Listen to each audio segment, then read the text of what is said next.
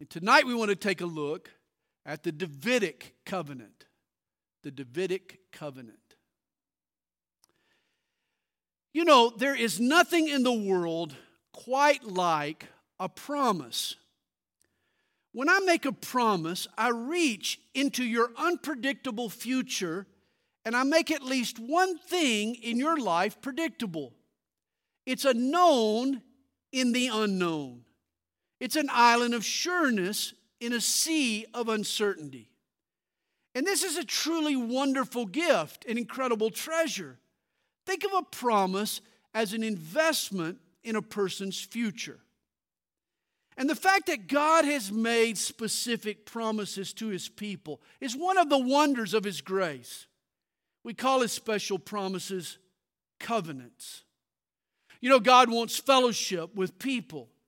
Even after we've rebelled against Him, He's still prone to make promises and reestablish terms for relationship. Amazingly, God interjects His promises when we least deserve them. Survey history and you discover that on the heels of humanity's greatest tragedies, greatest failures, God has countered with a covenant. When the first man lost paradise, after a perverted world was cleansed with a flood, when God broke up the rebellion at the Tower of Babel, even when God's own people Israel failed to enter the promised land, every time it seemed that we were determined to snuff out the light on our own future, God stepped in and relit a candle. He struck a new deal. He instituted another covenant to revive our hopes of a better life. See, the Bible is the story of how God keeps reaching into a future that we keep trying to make bleak. He created us by breathing into Adam's nostrils the breath of life. And despite our sin against Him, God is recreating in us something better than before by breathing His promises into our future. The Bible is all about the covenant promises that God has made to man. We normally divide the Bible into two sections, Old Testament and New Testament. Did you know the word testament is an Old English term for covenant? It's actually the Old Covenant and the New Covenant. Think of a last will and testament. My testament is an agreement between me and my heirs. No one can ignore my will and just do as they please. A testament sets out my terms and conditions for the disbursement of my wealth. And this is what God has done with His covenants. God desires to disperse His grace. And His covenants lay out the terms, His terms of doing so. Your Bible's table of contents is divided into two covenants. But God has actually instituted 7 different covenants with mankind. We've discussed the Edenic, the Adamic, the Noahic, the Abrahamic, and the Mosaic covenants. The last of the covenants is the deal that Jesus strikes with mankind on the cross. That's the new covenant. But the bridge between Moses and Jesus is the Davidic covenant, which is this week's topic in our Shortcut College series. Now remember the last 2 covenants that we've discussed. After mankind's revolt at the Tower of Babel, God chose one man named Abraham. His plan of redemption became a family business. Call it Abraham and Sons. God promised to Abraham and his heirs a parcel of real estate, that he would be a great nation, and that a descendant would come through Abraham of which the world would be blessed. Here's the Abrahamic covenant in a nutshell. The land of Canaan, the nation or Israel, and the blessing which ultimately will be Jesus. Or we could say it, sod, seed, salvation. And like any last will and testament, God clarified who would inherit this vital covenant. Rather than his surrogate son, Ishmael, the covenant passed from Abraham to his natural-born son, Isaac. then on to Isaac's son Jacob, or Israel, and then to Israel's 12 sons. God brought salvation into the world through the 12 tribes of Israel. This is why God protected the children of Israel and put a hedge about them as they developed. Either their annihilation or their assimilation would have thwarted God's plan for them. God's strategy was for Abraham's family to stand out among the nations, to walk in His ways, and to reflect His glory. And so as soon as He delivered them from Egypt, He brought them to His holy mountain, to Mount Sinai, to establish a covenant with them through Moses. It too consisted of 3 promises. They were given the law. They were given a system of sacrifices, and they were given a list of blessings and curses. And here's how it worked. An obedient Israel would overflow with God's blessing. A disobedient nation would suffer from His curses. But either way, God would be glorified. By blessing or by cursing, the world would recognize that the Almighty God was dictating Israel's destiny. And yet, sadly, over Israel's history, the people experienced far more cursing than they did blessing. You see, they refused to adhere to God's law. And they weren't always faithful to atone for their sin or cover their sin with His sacrifices. At times, they followed after other gods. Rather than trust in Yahweh, they sought for a king like the neighboring nations around them. They wanted to follow a human leader that they could see. Their first king, Saul, he looked the part for sure. He looked the part, but he lacked the heart. Saul was rejected by God. And God chose a king, a man after His own heart, a shepherd boy named David. But what a man this David became.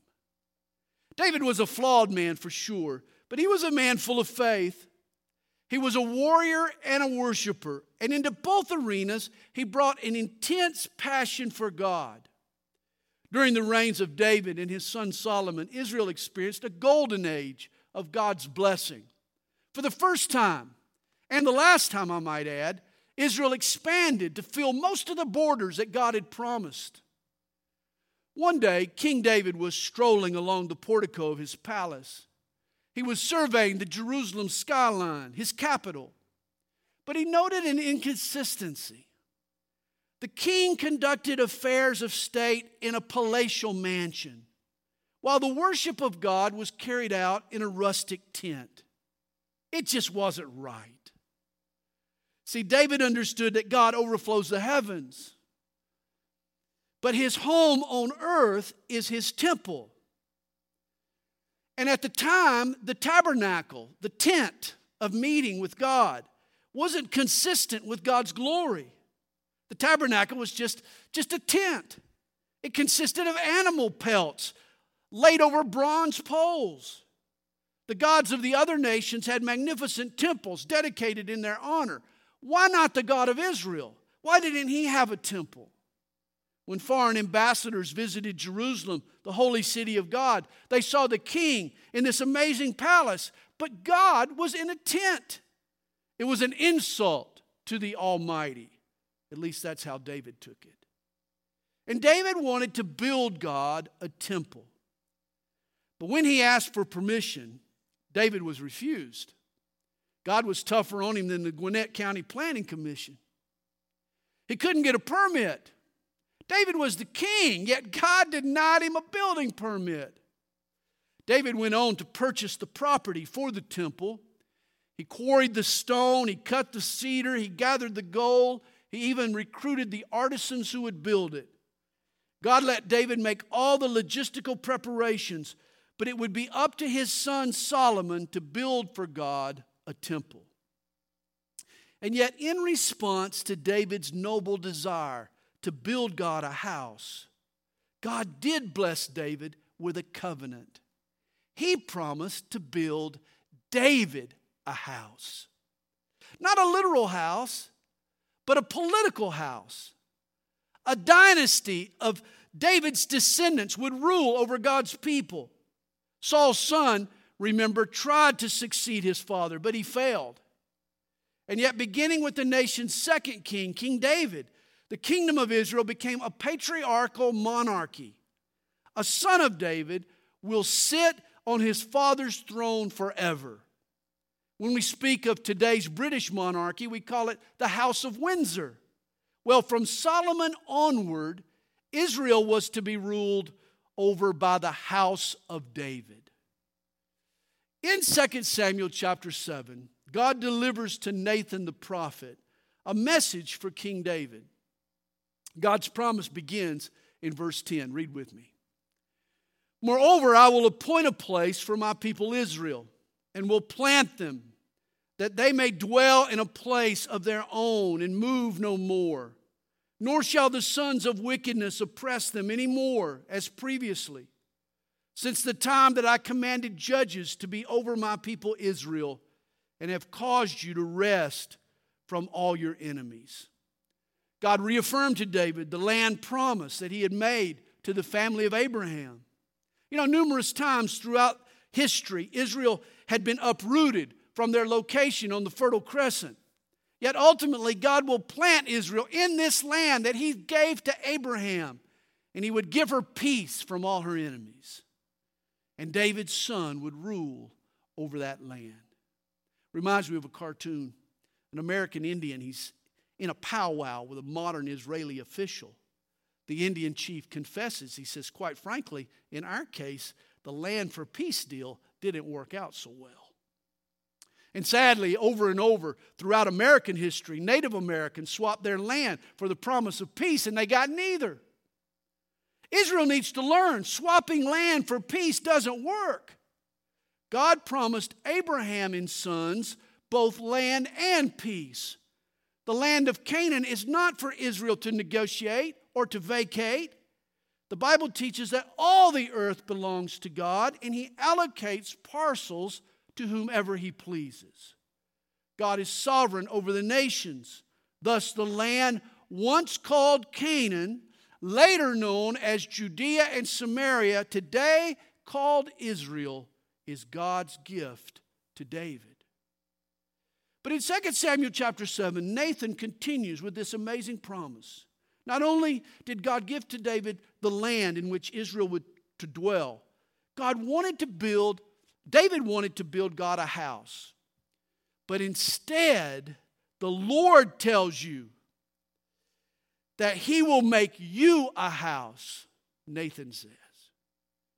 When your days are fulfilled and you rest with your fathers, I will set up your seed after you, who will come from your body, and I will establish his kingdom. He shall build a house for my name, and I will establish the throne of his kingdom forever. A seed from David's own body, that is, a flesh and blood heir, a natural-born son, will reign over Israel and build God a temple. And this son of David will have a special relationship with God. Verse 14. I will be his father, and he shall be my son. If he commits iniquity, I will chasten him with the rod of men and with the blows of the sons of men. But my mercy shall not depart from him, as I took it from Saul, whom I removed from before you. Remember, God stripped the kingdom from Saul and gave it to another. But not so with David's heir. God will chasten him when needed, but he won't be rejected. The immediate fulfillment of this promise was David's son Solomon. When David died, Solomon assumed the throne of Israel. And he did build God a glorious temple. God made Israel great among all the nations. Solomon was out there passing out MAGA hats.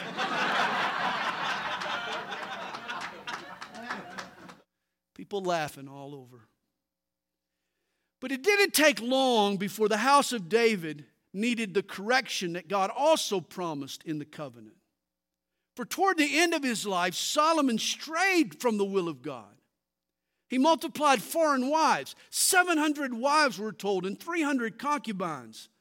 How does the wisest man on earth end up with 1,000 mother-in-laws? I'll never know. But his pagan wives led the king and Israel into idolatry. And according to the covenant that God made with David, God disciplined David's house. In fact, the next 500 years of history saw a series of divine spankings on the house of David. When the kings of Israel and Judah strayed from God's law, God would raise up foreign armies to oppress His people. When those kings obeyed, He would bless them with peace and prosperity. It was the blessings and curses in action. Well, God promised David that his sons would be disciplined but never deserted. And in 2 Samuel 7 verse 16, the deal gets sealed. He says, "And your house and your kingdom shall be established forever before you. Your throne shall be established forever." What a colossal promise. This covenant transcends David and the 400-year monarchy that followed. For God looked down the halls of history and He made a promise to David that he would never be without an heir to sit on his throne. Apparently, God's promise to Solomon, like so many biblical prophecies, had a dual fulfillment. God said of David's heir, "He shall build a house for my name, and I will establish the throne of his kingdom forever."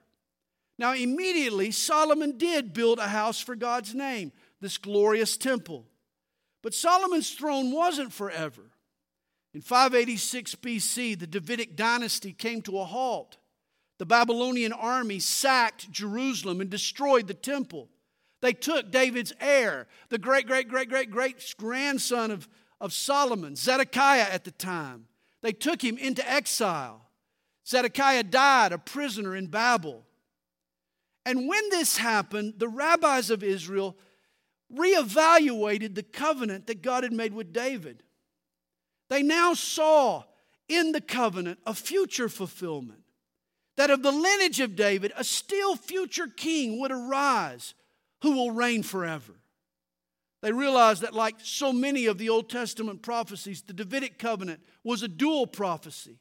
Its immediate partial fulfillment was Solomon and his successors, but the covenant's quintessential, ultimate realization would be a future and eternal king. Whenever a new king took the throne in Israel, he was anointed with olive oil. A ram's horn brimming with olive oil was poured over his head. The oil was a symbol of the Holy Spirit, which the king needed to govern wisely. All Hebrew kings were called the Anointed One.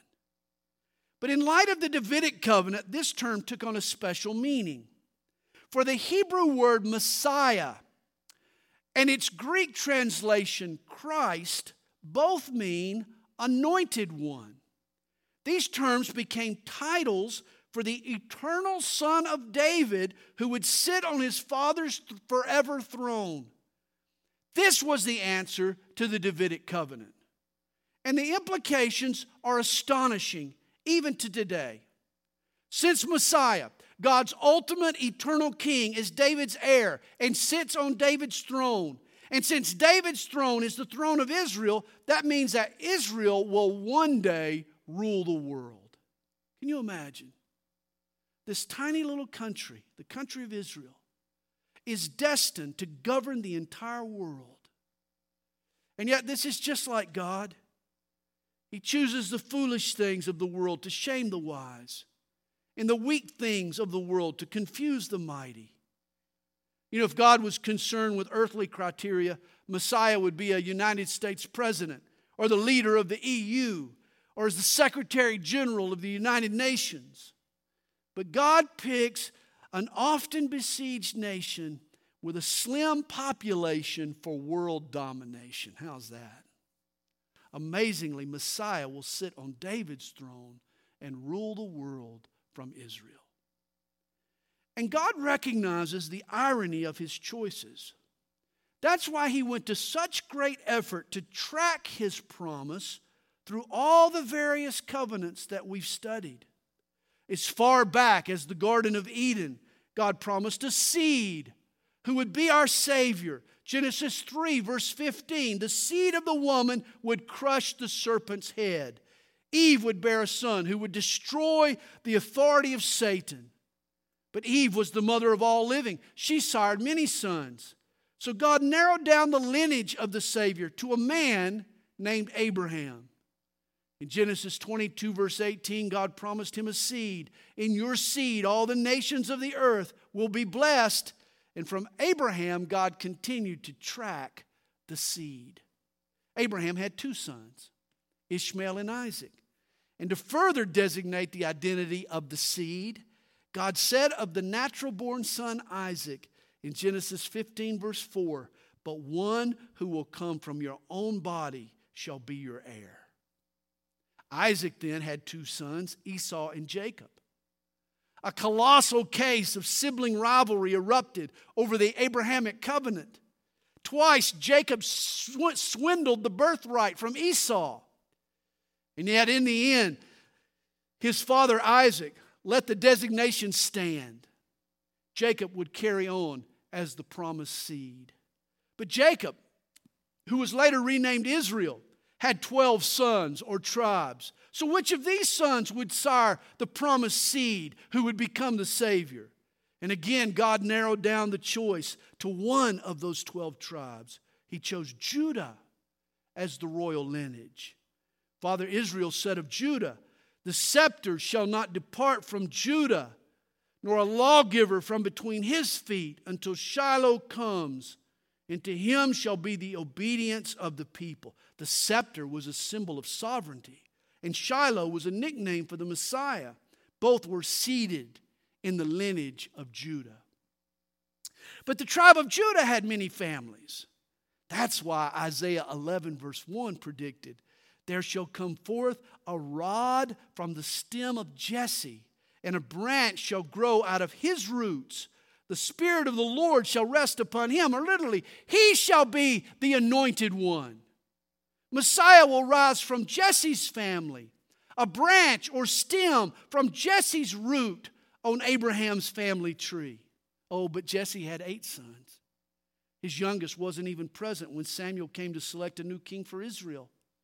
They had to fetch the kid out of the fields. But a humble sheep herder was the man that God chose to shepherd his people Israel. This was the man who became a great king. Jesse's stem was a boy named David, his youngest son. It was from his loins, his own body, that a forever king would rise to rule God's forever kingdom. You know, like a package, you pay extra to have tracked. You can see the parcel flowing through the supply chain. Well, likewise, God's promise for a Savior was tracked from its initiation with Eve all the way to its culmination with Jesus. From Eve to Abraham, to Isaac, to Jacob, to Judah, to Jesse, to David, finally to Jesus. God didn't want us to miss the Messiah. He tracked the package. God had sent a special gift, a seed, His Son, to the world to redeem us from sin and to reign over us in love. God went out of His way to point Him out to us. Today, we don't have to canvass the globe to find Messiah. God's GPS tracking locates the land where He'll reign, Israel. Nor do we have to comb through the genealogies of humanity, for God has earmarked the family of Abraham and the sons of David. He even traces the lineage through David to a single person.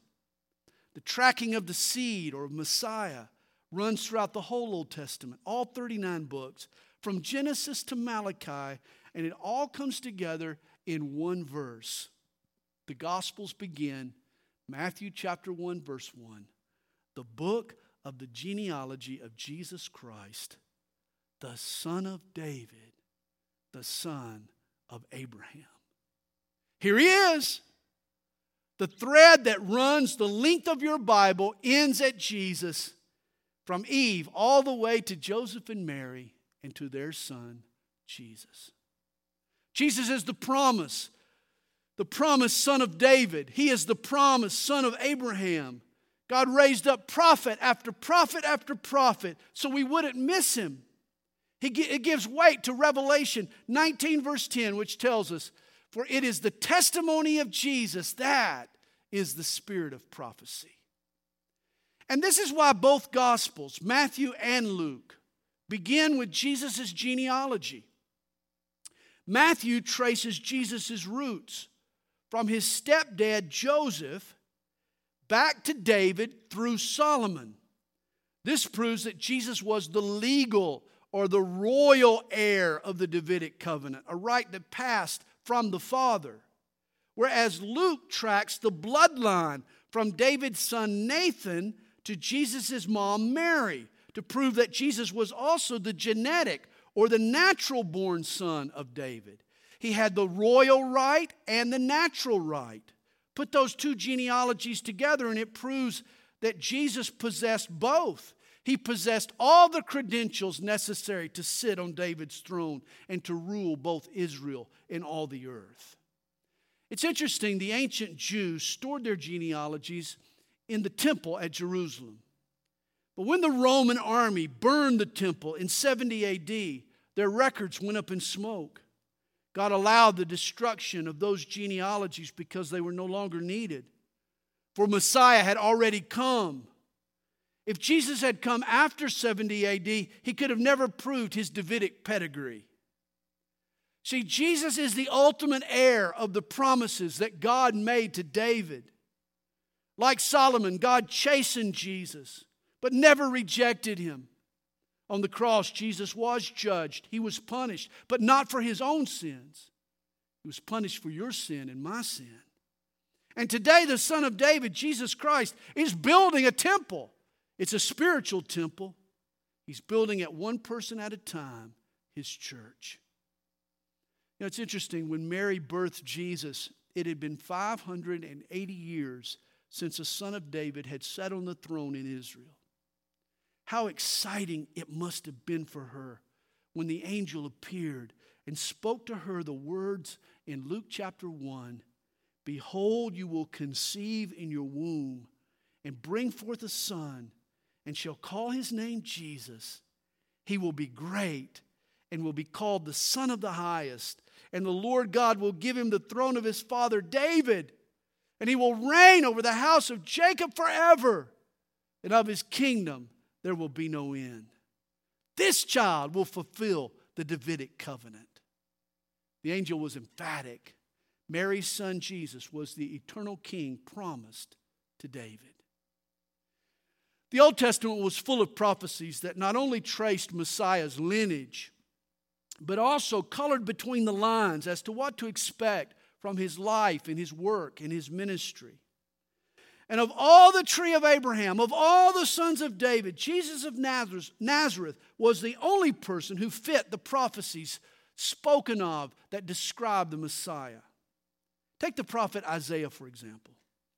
Isaiah wrote his prophecy around 700 BC, about the time that Rome was founded. 70 years before the Greeks held their first Olympics. 7 centuries before the angel Gabriel would visit a young virgin girl named Mary with the promise of a son. And yet Isaiah stood for God in a terrible time. One of David's successors, Manasseh, was king over God's people, Judah. And he was so evil that he single-handedly provoked the Babylonian spanking of the entire Davidic dynasty. In fact, the king later ordered Isaiah to be sawn in two. They literally cut him in half. You could say Manasseh and the executioner struck a 50-50 business deal. They split the profits.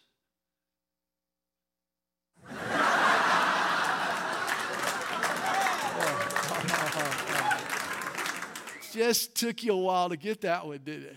Just took a little while to get it. Hey, the prophet Isaiah was a seer. He was called a seer. What does that mean? It means he could see into the future. God gave him prophetic gifts.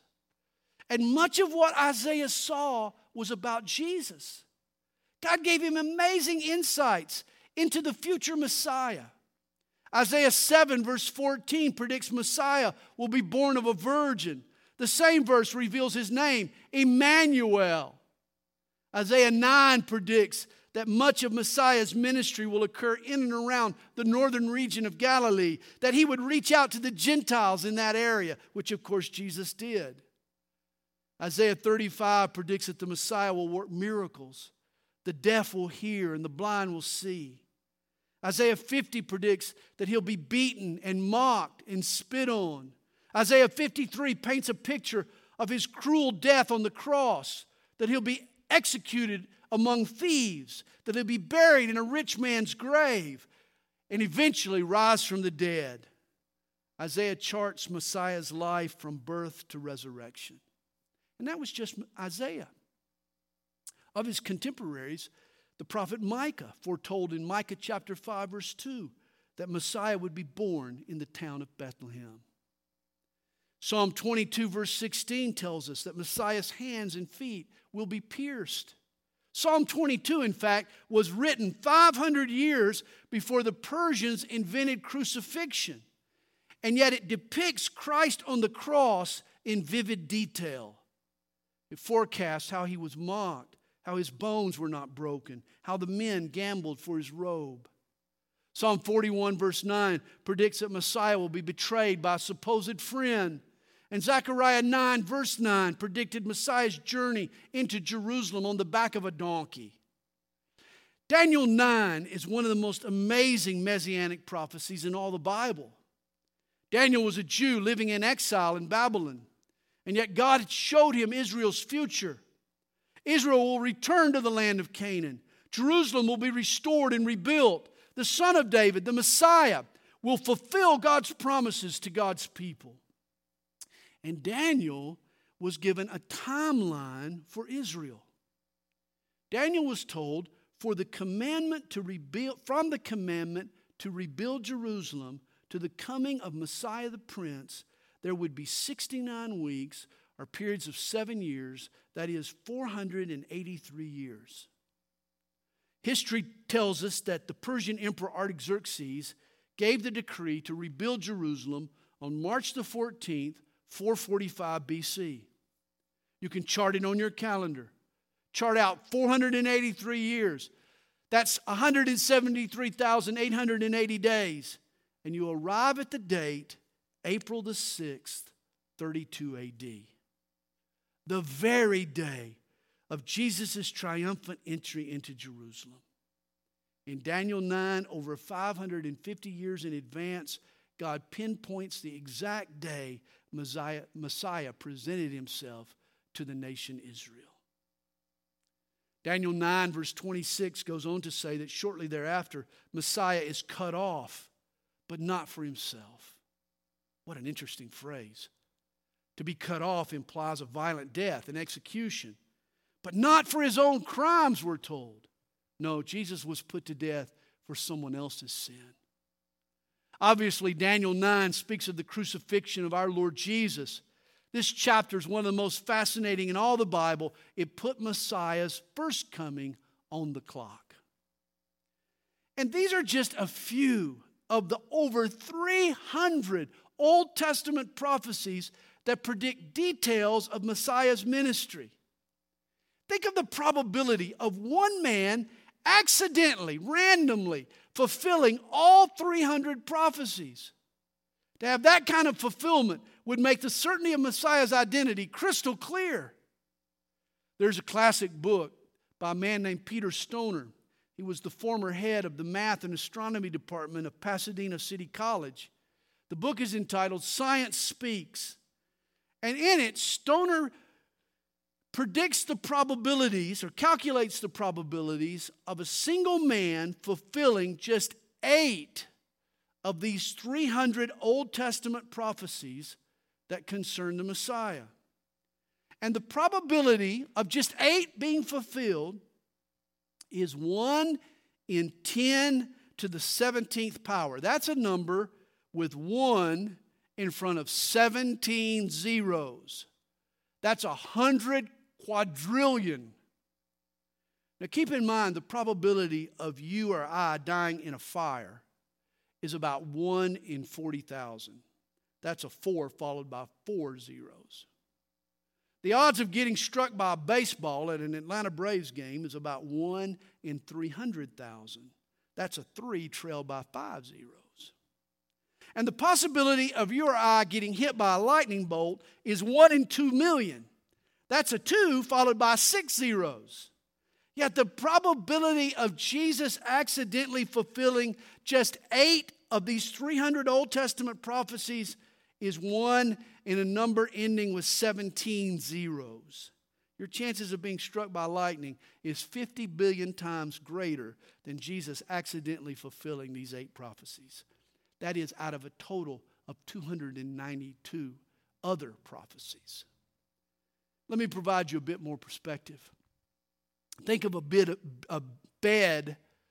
vast bed of silver dollars, 2 feet deep, covering the entire state of Texas.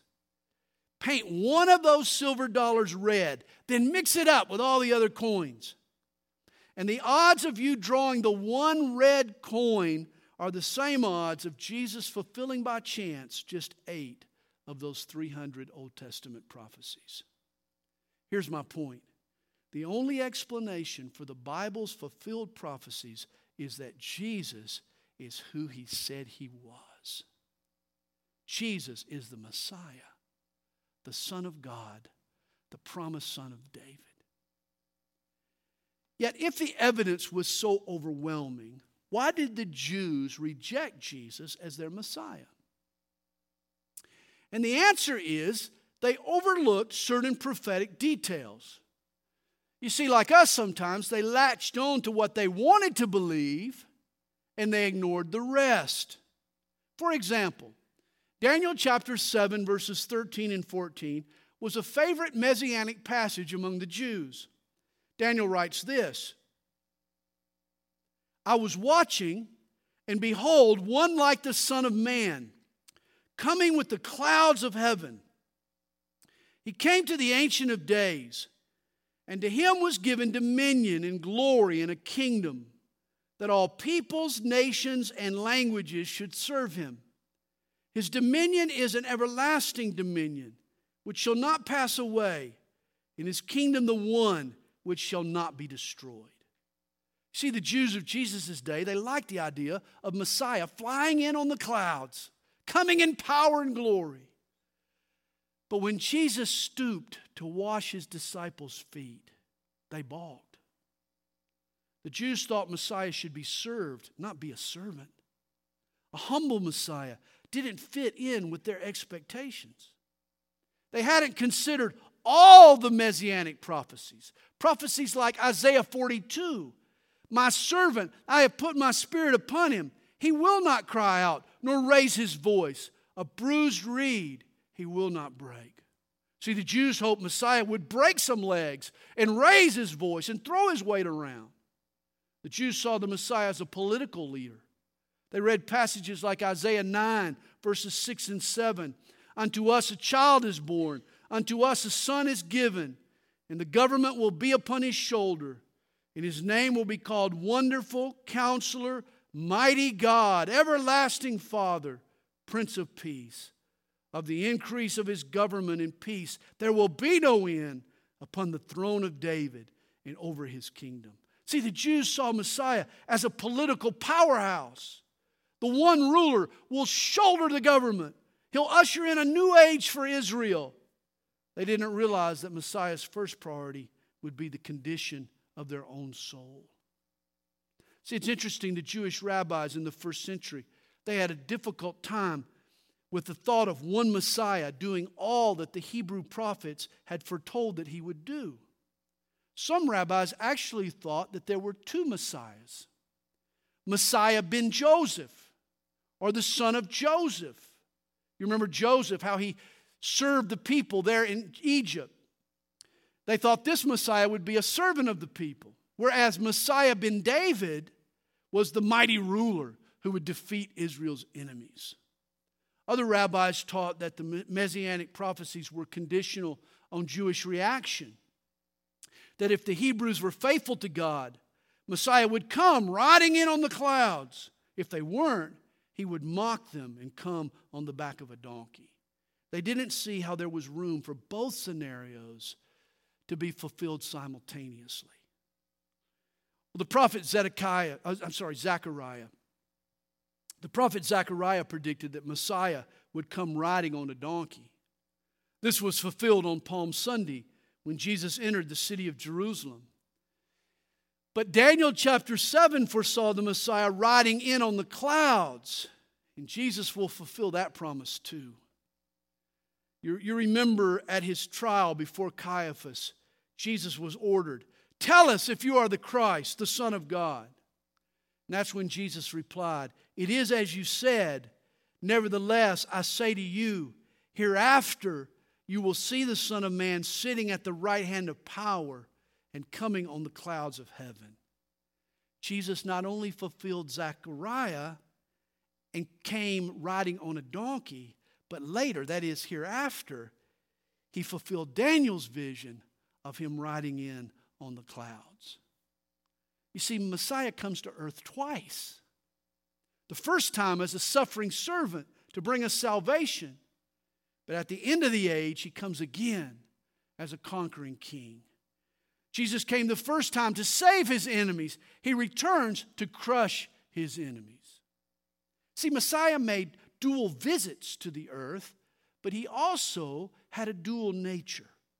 And again, this is what the rabbis missed. The Old Testament portrayed Messiah as the Son of Man and as the Son of God.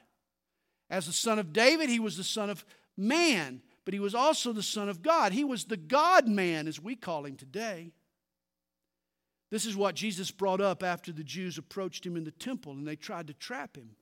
Remember, Jesus asked them, "What do you think about the Christ?" That is the Messiah. "Whose son is he?" They said to him, "The son of David."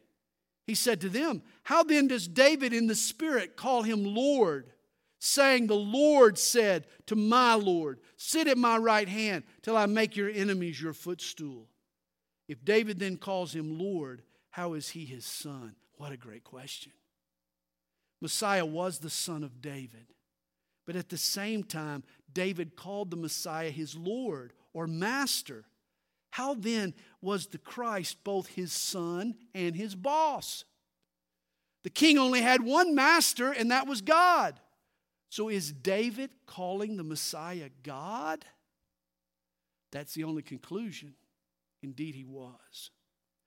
Jesus was pointing out to the Jews that Messiah was both human and divine. He was the Son of David and he was the Son of God. Why did the Jews crucify their Messiah? Well, for sure, they never recognized his dual nature and his dual visits. Let me read to you one more messianic prophecy tonight. In Jeremiah 23, verse 5, the Lord speaks, "I will raise to David a branch of righteousness. A king shall reign and prosper, and execute judgment and righteousness in the earth. In his days Judah will be saved, and Israel will dwell in safety. Now this is his name by which he will be called, the Lord our righteousness." And I love that name for our Messiah, our Savior Jesus. It breathes hope and forgiveness into our lives. The Mosaic covenant set the bar for righteousness out of our reach. No matter how much Israel tried to act righteous, the sin in their heart sabotaged their efforts. Spanking after spanking made it obvious that no one was good enough or right enough before God to be accepted. It was obvious that God's people needed a Savior. And that is exactly what the Davidic covenant promised us. On our own, we pull up terribly short of God's standard. But put your faith in Jesus, and he shares his righteousness with you. As it was said of Abraham, he believed in the Lord, and God accounted it to him for righteousness. The world we occupy is wrong side up in every way, but Jesus is into rightness. And how he turns us right side up is our subject next week when we delve into the new covenant. Father, thank you for your word to us this evening.